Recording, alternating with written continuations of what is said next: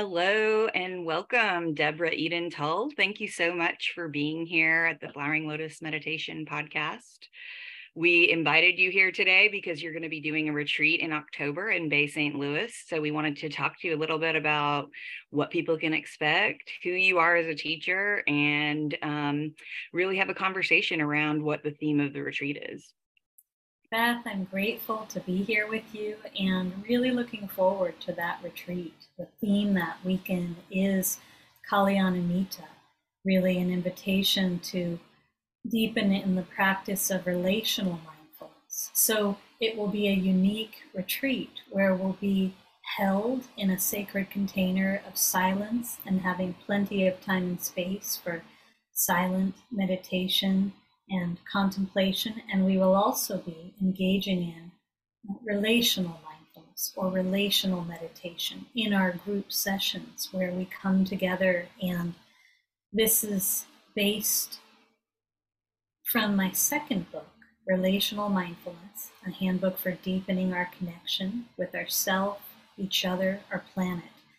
And I love these practices so much. Relational mindfulness is really a set of practices and principles, 9 principles for supporting us in waking up together in the relational field.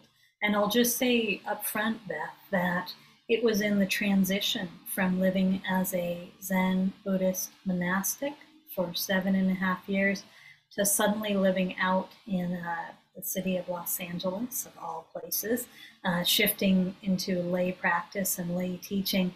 And it was such a dramatic transition. And I also sensed the transformational, healing invitation of it.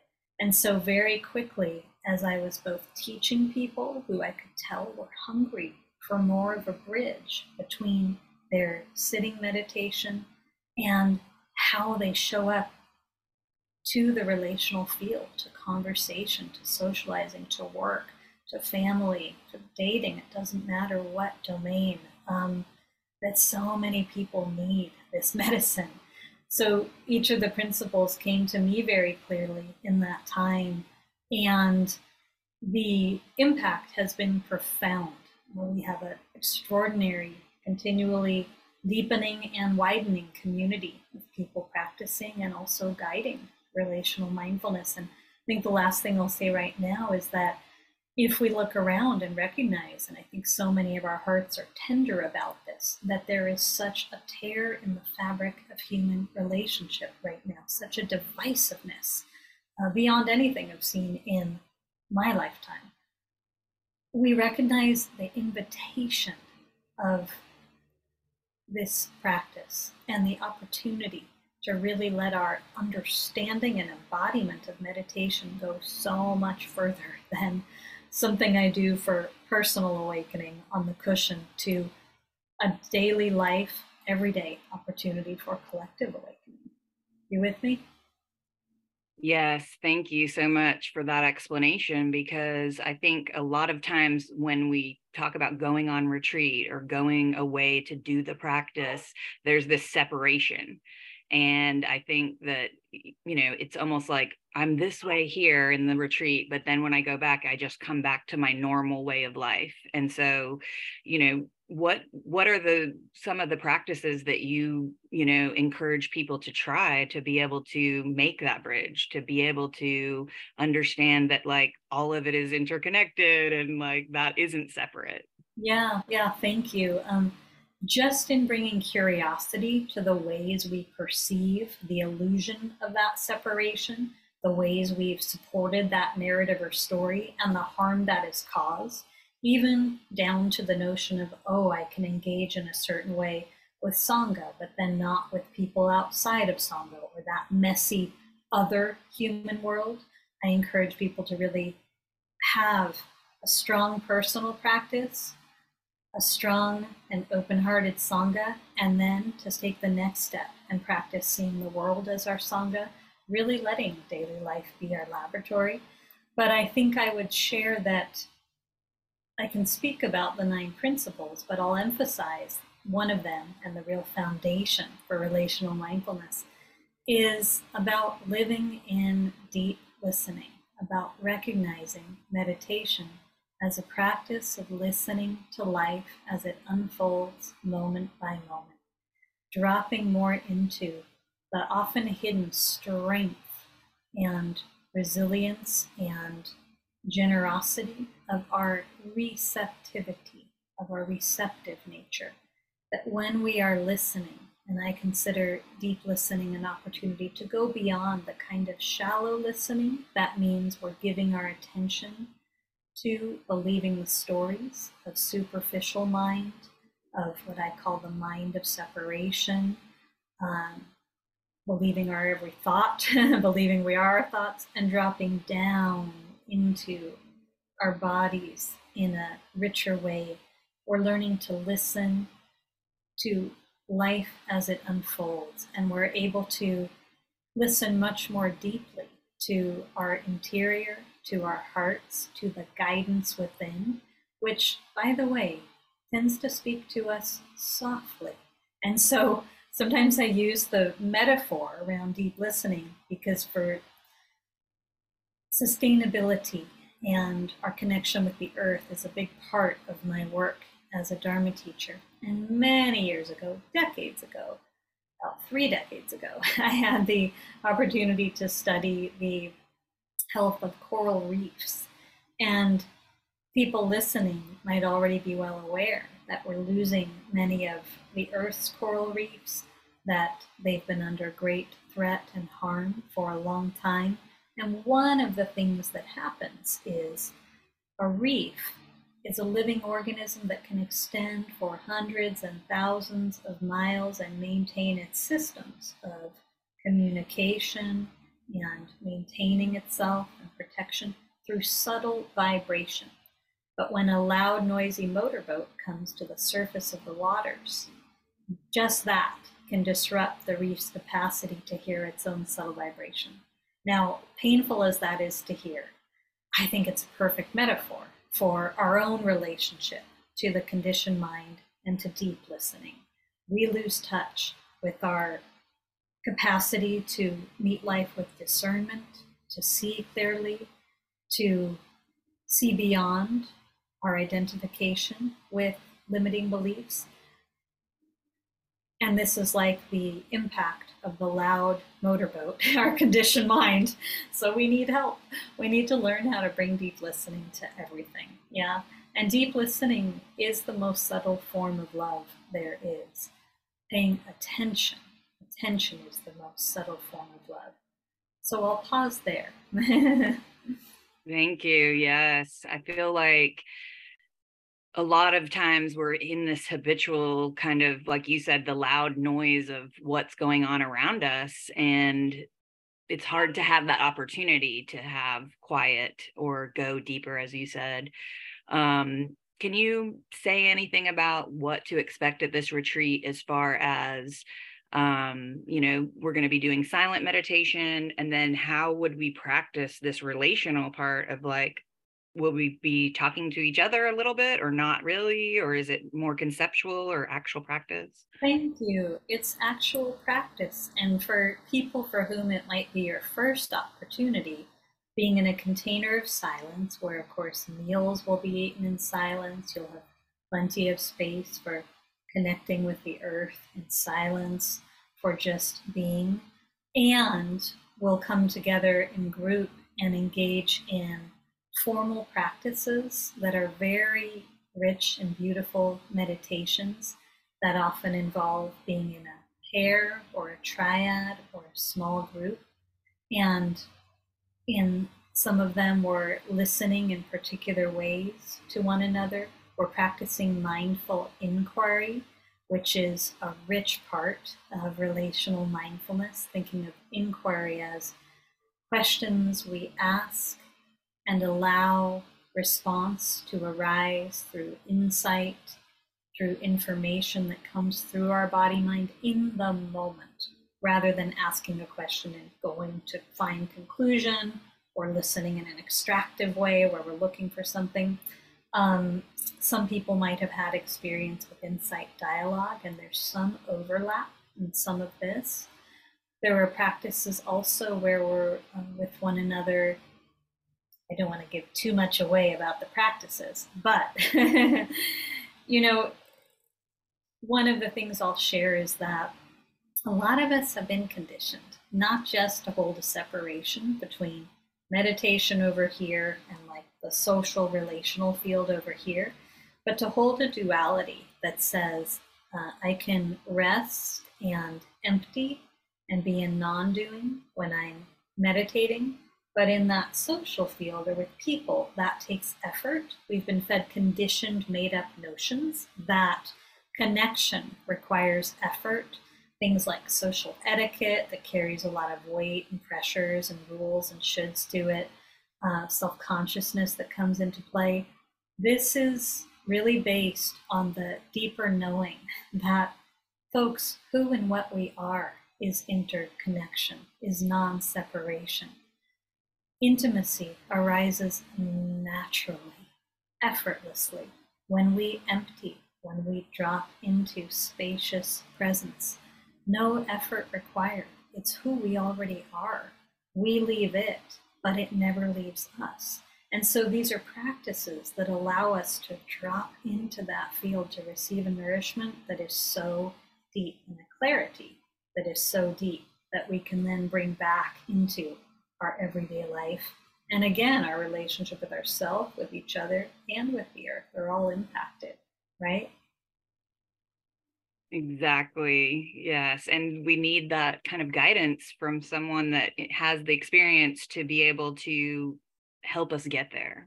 Because when we're in our busy everyday lives, it's something that I almost want to say it's dismissed, it's not kind of thought of as like an important aspect of the way we relate to others.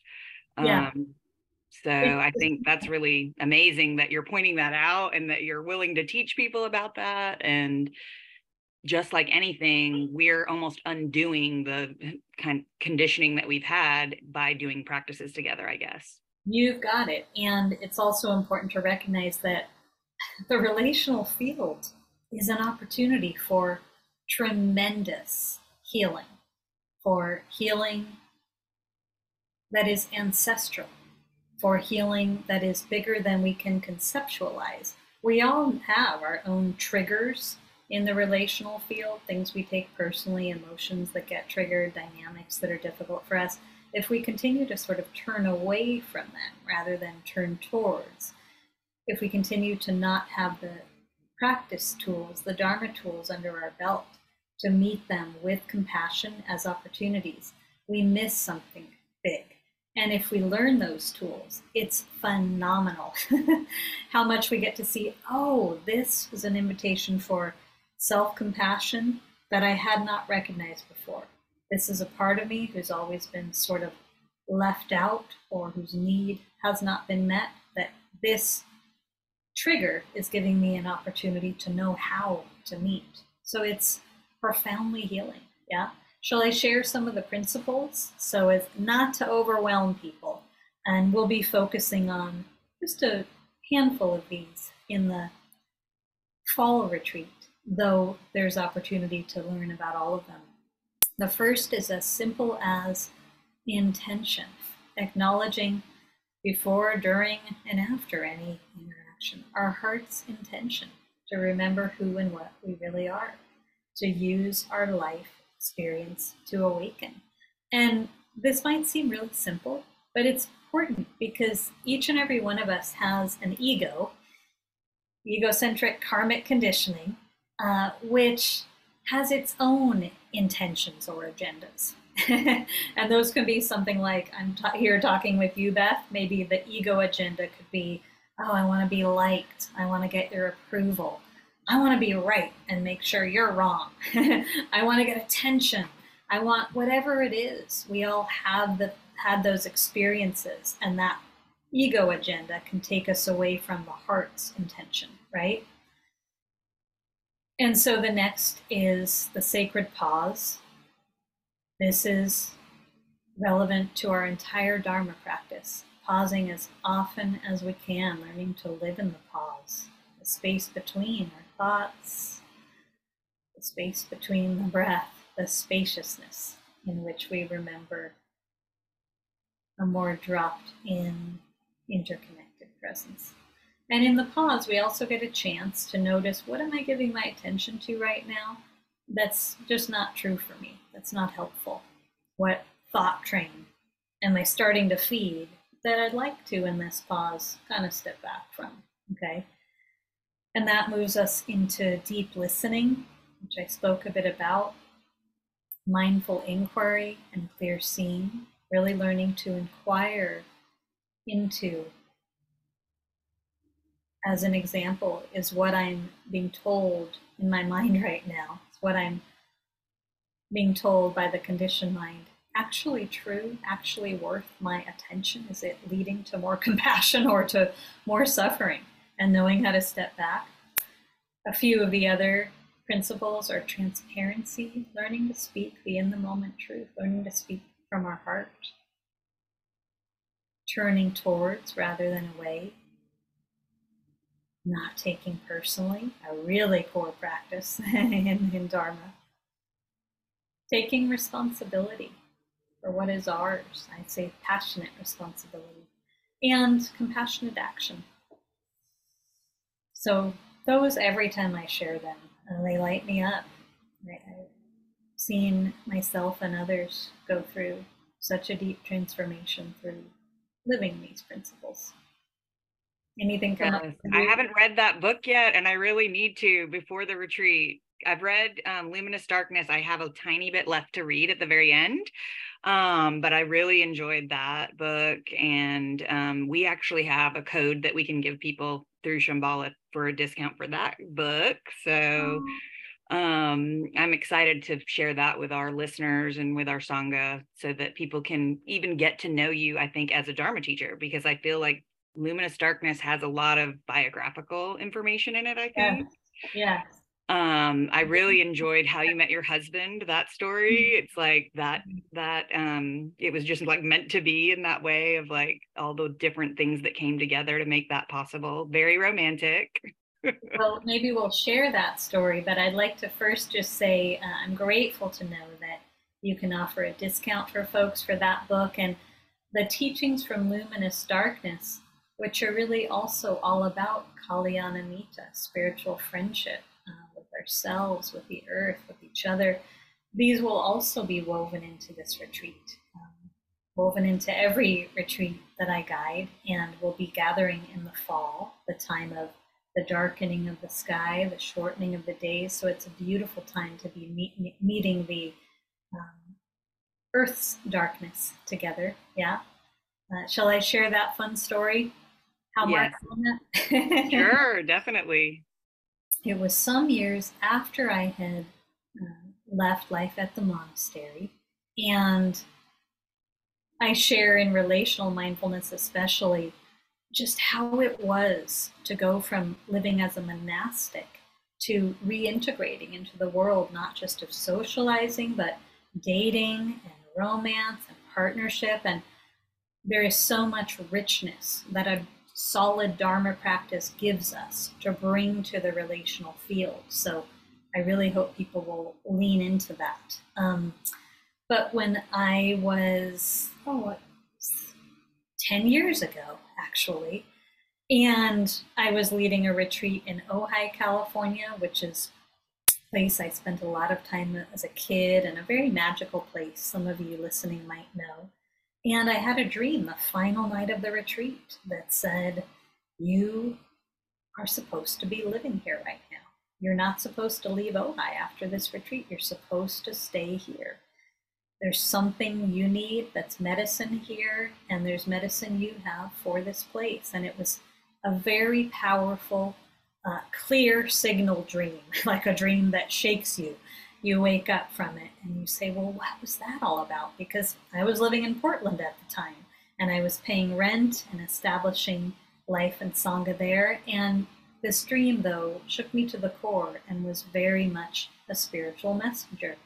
So I woke up wondering about it, and within an hour received a text from my landlord saying, Eden, I decided to sell the house that you're renting, so you're going to need to find a new place to live. And within another hour, a friend in Ojai texted and said, any chance you'd like to house sit for us for a few months while we go away? Everything lined up. And it was just one of those, okay, all right, the life I thought I was living this coming year ain't happening. I'm going to be in Ojai. And my very first day of being in Ojai, I went on a walk in town and I saw a flyer up on a board, community board, for a conscious dance, conscious movement gathering that night. And that's one of my loves, and invited a couple girlfriends and went and met the man facilitating the gathering, who facilitated it so beautifully. And that's Mark. And that's how I met my husband. And I just knew immediately, oh my gosh, this is why I was called here. And so it's really lovely, isn't it? When life is that direct with us. Yeah. Yeah, and you have to be like open to it. And also you followed those messages as far as, I think sometimes we might receive things and, talk ourselves out of it, So I feel like you really were open to that. And like Yes. you said, quite straightforward what Well, you were supposed to do. Mark and I lived in Ojai for about 5 years together and loved it, but knew we were going to be moving to another place. Just the impact of climate change there, some of our hopes for starting a center one day that can't happen in a place as economically challenging as California. So we finally decided we would move to North Carolina, where we are now, and where in fact we will be in coming years, opening up an Eco Dharma Center. And we both had a series of dreams that were very, very intense about a fire coming through Ojai. And the dream message was, your time to move is now. Like, we were going to wait, move now. So we packed our car, we moved out here, and 2 weeks later, the Ojai fires came through our neighborhood first. Oh So my gosh. I guess a little sideline of this podcast recording is pay attention to dreams. Yeah, not ever in a superstitious way, not ever in a making meaning way, but open when we get clear messages. Yeah. Yeah, for sure. Um, let's go back to the word Kalyanamita. Could Mhm. you kind of expound upon that a little bit? Yes, Kalyanamita translates to spiritual friendship. And the way this teaching traditionally comes through is the quality of friendship between a teacher and student, or a mentor and mentee, in which the mentor is committed to the bone to seeing clearly the mentee, to recognizing that all human beings have true nature, and all human beings also have ego or conditioning, and to clearly keep our eye on the ball of helping the mentee to see and to know and to recognize their true nature, and which also means to practice not judging the ego. We don't ever want to ego bash. We're just learning and practice how to live in a harmonious, integrated way with our ego, and to allow the heart to be in the driver's seat rather than ego, right? So this kind of quality of friendship that is really a practice of non-judgment and of assisting to see and know one's true nature is a way of being we can bring into all of our friendships. It doesn't just stay with mentor-mentee. It's a way we can practice together in Sangha, and many people listening know the experience of relief that we feel in Sangha due to this quality.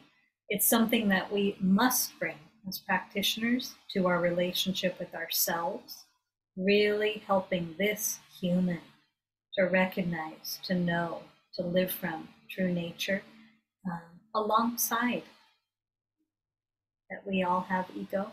Yeah. And so there is so much healing that is possible for each of us through Kalyanamita. And it really is a deep inquiry into how to live through compassion for all beings. We extend Kalyanamita to the realm of the ancestors, to those who came before us, to those who left us this legacy of capitalism, colonialism, patriarchy, a disconnect from the earth. Rather than judgment, we can meet that too with Kalyanamita. There's so much application for spiritual friendship in today's world, and just to underline, like, I don't know about you, but with all that we're navigating, we need our spiritual friends. We need to know how to show up to nurture that quality of friendship. Does that resonate with you in your life?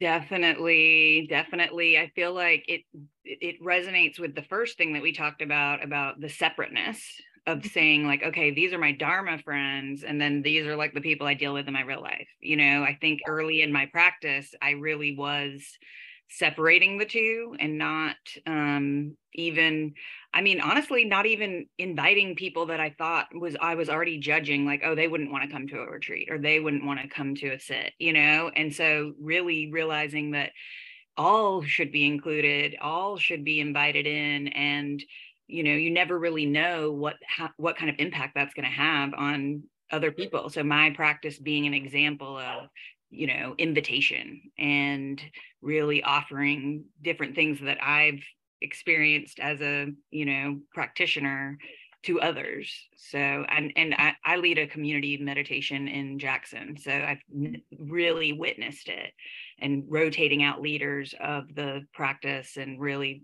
seeing what that has done for people in this community is just making something accessible that they didn't even know existed. So it's been really beautiful in that way. Thank you. Beautiful. Yeah. And when I first began working on relational mindfulness on that book project, I was living and teaching in LA and just recognized there were a few different evenings where we would gather for Sangha, and people could also just come off the street. And in addition to the power of meditating, so many people found themselves in tears at being invited into these opportunities for really being deeply listened to and deeply listening to another, these opportunities for relational meditation. And it was like, oh my gosh, people having a recognition that they were hungry for so much more of this in their lives that they hadn't even recognized. The, again, as you put it, the separation, the line they were creating in their mind between meditating and the human realm. Yeah. Yeah. Yeah. Definitely. Yeah. And I feel like that's something that happens at Flowering Lotus retreats, is just this kind of like astonishment of this availability of the practice. Yeah. And sometimes I've heard people go like, this is happening in Mississippi, like what? Like it's just almost, when you were talking about Ojai and LA, and I feel like that the practice is really available, or maybe not always available, but there's a lot more Dharma centers and retreat centers and teachers out there. And so I kind of do have a question about, you moved to North Carolina. How are you finding it as far as that goes, as far as practitioners and having a Sangha or group of people there? Thank you. Yeah, well, let's see. It's been an extraordinary place to be. I spent some time here when I was a lot younger, when I was in my 20s, at a place called Penland School of Crafts, and kind of fell in love with the land here. And so also have some of my ancestors here. And it's been extraordinary to connect with this land and this community, and also to kind of pop outside of a sort of oh kind of bubble on the West Coast, I would say, of here's what conscious people are engaged in. And I would say that right now, more of my teaching still happens online because I have Sangha, people who gather from all over the country and all over the world together. And we've also been starting to connect more, to offer more gatherings here. We recently had a retreat at Southern Dharma that was extraordinarily beautiful. And so our vision has been to begin to form a center here for eco dharma and for this practice of relational mindfulness. And we have some phenomenal support. So I am committed to not having a linear timeline for that yet. It's got to be about when life dictates. And right now I'm aware of having a pretty full dharma plate, but we're starting to seed the vision. So that's great. And, you know, ever since I lived at the monastery, and my teacher would send us out to teach in different parts of the country, I've simply been touched and transformed continually by the universality of Dharma, the universality of spiritual friendship. And we need more bridges now to universality in a world where there is just so much division. I'm this type of person, you're that type, I believe this, you believe that, so we must be oppositional to each other. We need to address it. Collectively, it needs to be addressed. And that means it's each of our responsibility as meditators to do our work in addressing this. And it's joyful work. Healing that divide, right, is joyful work because it's just not true nature to see through division and to see through duality. It's delusion. Yeah, yeah. Thank you so much. I think you're so right. I feel like this is a great ending point to invite people to come and see what it's all about and meet you and be able to practice with you in October in Bay St. Louis.